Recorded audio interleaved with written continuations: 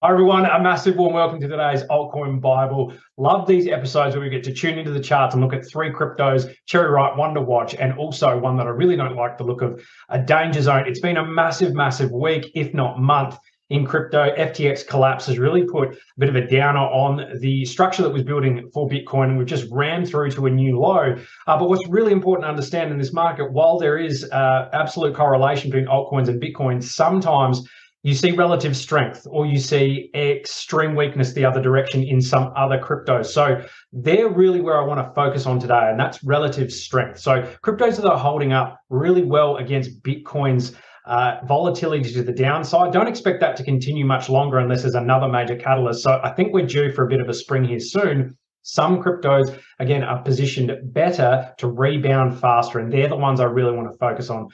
Also, I won't tell you exactly what they are today. I'm going to leave it as a bit of a surprise, but we're going to crack into the first chart right now, and that would be my cherry ripe. So Litecoin. Don't often see Litecoin in these episodes. It just hasn't been doing too much. But if we look at it as a long-standing cryptocurrency that's been around for a few cycles, it's actually moving really strongly, almost out of nowhere. So that really takes my attention. There's a lot of chatter about it, that how good it's looking on charts, especially on Twitter.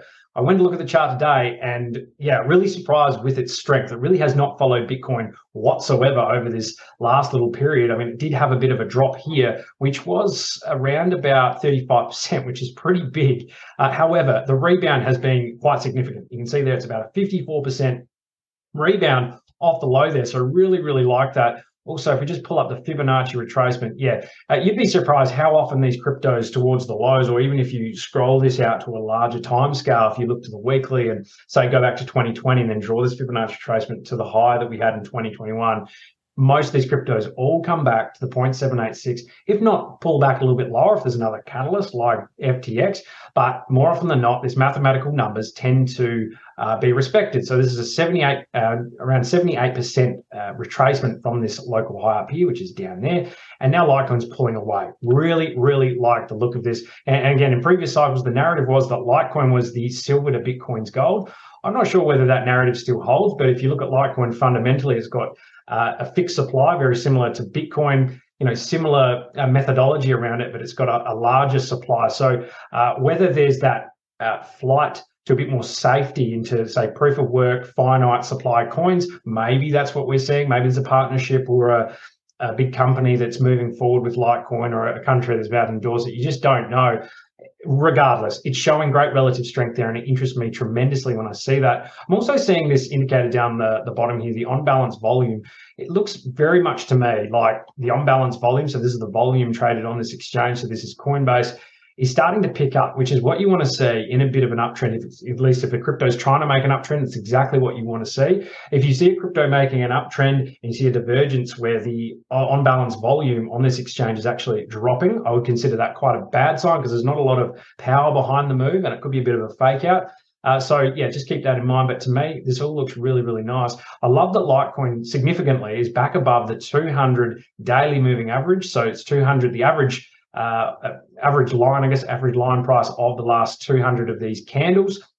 You can just see there it's climbed back above the red, bounced back a little bit, then just shot away from it. Also, it's on top of this blue line here, which is the 21 moving average. So the average of 21 of those candles. Importantly, that tells me whether something's in a shorter term uptrend. It's got a bit of legs to it. What I like as well is you can clearly see here, sorry, I'll just stop editing the damn chart. But if we have a look here, we've got a low here, we've got a high here, we can come back, and this low here, importantly, is higher than the last low. So that's a higher low broadly. You can also see here, this high over here is higher than the previous high. That's what you want to see when we begin to see these uptrends begin to form. What we want to see over here with Litecoin here is blitz through this top resistance rather, and this resistance over here was back in the May-June area when we had the collapse. So this is a really important line to get above. Once we do, it should hopefully find support here and then move higher, creating another higher high. And then you have a really clear uptrend where it's a low, a higher high, a higher low, a higher high, a higher low, and it just continues to move higher until the move exhausts itself like that. But for me, very much cherry ripe. Also, what I really like as well, it's above a lot of this volume cluster over here, which has just been oscillating through this area. So heavy volume traded in this block here. Litecoin's above it. And when you see it resting above it, it really has a lot of oxygen to fill this gap here. That's why I think $100 is probably a really good point to think Litecoin is going to run to, because there's a big gulp of oxygen which could just suck it right up. If you're patient, you can wait for Litecoin to maybe find resistance here, potentially have a pullback to around $63, or on top of this previous volume area around 64, 63. Yeah, again, that's where I think it could come back to, especially if we see further volatility in Bitcoin. So far, love the strength in Litecoin. All right, along that same vein, MATIC has shown great resilience and relative strength. It was doing that previously when Bitcoin was having a bit of trouble around 21,000, then it dropped down to 17.5. MATIC in this region was really finding some solid strength in here and bouncing quite significantly. I think it was off the 0.5 or 0.6. Where did it get to? Yeah, 0.618. So that's a really good sign. So it's just climbed up and then it's come back to the 0.618. So about 60% retracement there, bounced and started to climb high. You can very clearly see the higher lows going there. So really, really like MATIC. Had the big flush with everything that happened in the previous few weeks. That's all fine, but you really want to see how it responds. And right now, MATIC has bounced off the 200 daily moving average. It's done it here again. This is this area which I consider an incredibly nice buy zone. You see there's liquidity where whenever MATIC drops into this area, it's bought up fairly quickly. And here it just slightly wicks, so it really doesn't want to drop lower than that. Importantly, it's holding this volume line here. It's above that as well, rallied quite hard. Really wants to get above this volume support here. Once it does, I think it gets back above $1 quite quickly and just shoots up to 1.2, 1.5. So that would be the previous peak there that really wants to challenge. That relative strength is really, really strong. MATIC has had so many good things happening in the background in terms of partnerships with Instagram, talks with Disney about their accelerator program as well. There's a lot of speculation that YouTube are about to partner with MATIC as well. So these are the kind of things you really want to look at in bear market phases if you're looking to either do short-term trading or longer-term investing or even short to mid-term investing.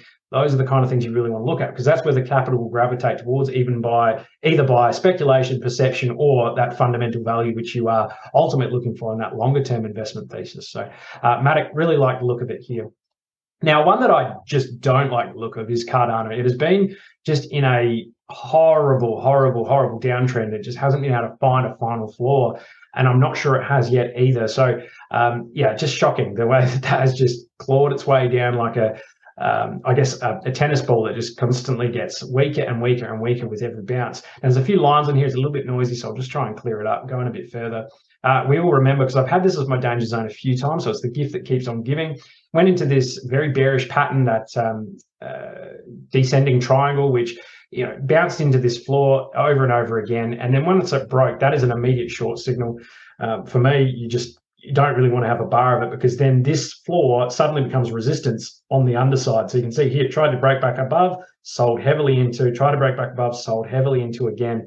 And, the more times it does that, just like up here, generally it means that it's going that other direction. And it's pretty happy that the price, buyers are happier for lower prices. So that's what that really signals. Now it's fallen down to this very consequential horizontal level, which was my next support level for Cardano, because of this cluster over here and also volume support. It lost that as well. It's just some huge red flags here for me. Now, if we were to look at this descending triangle up here, but now we want to translate a very similar methodology to what we did there down to this horizontal support, I'm going to move these over here, or rather, I'm going to move that, there. So we had that there. Then we had another one here. So we had a couple of tests of this floor, and I'm going to count that as well because we bounced straight back up. But then we had the breakdown. So that's what happened around about that area there, broke down underneath. So that's about there. I'll get rid of that. But what we really want to see here is Cardano actually rally back above this horizontal support rather quickly. Really needs to get back above, find that as support, and then begin to climb its way out of it.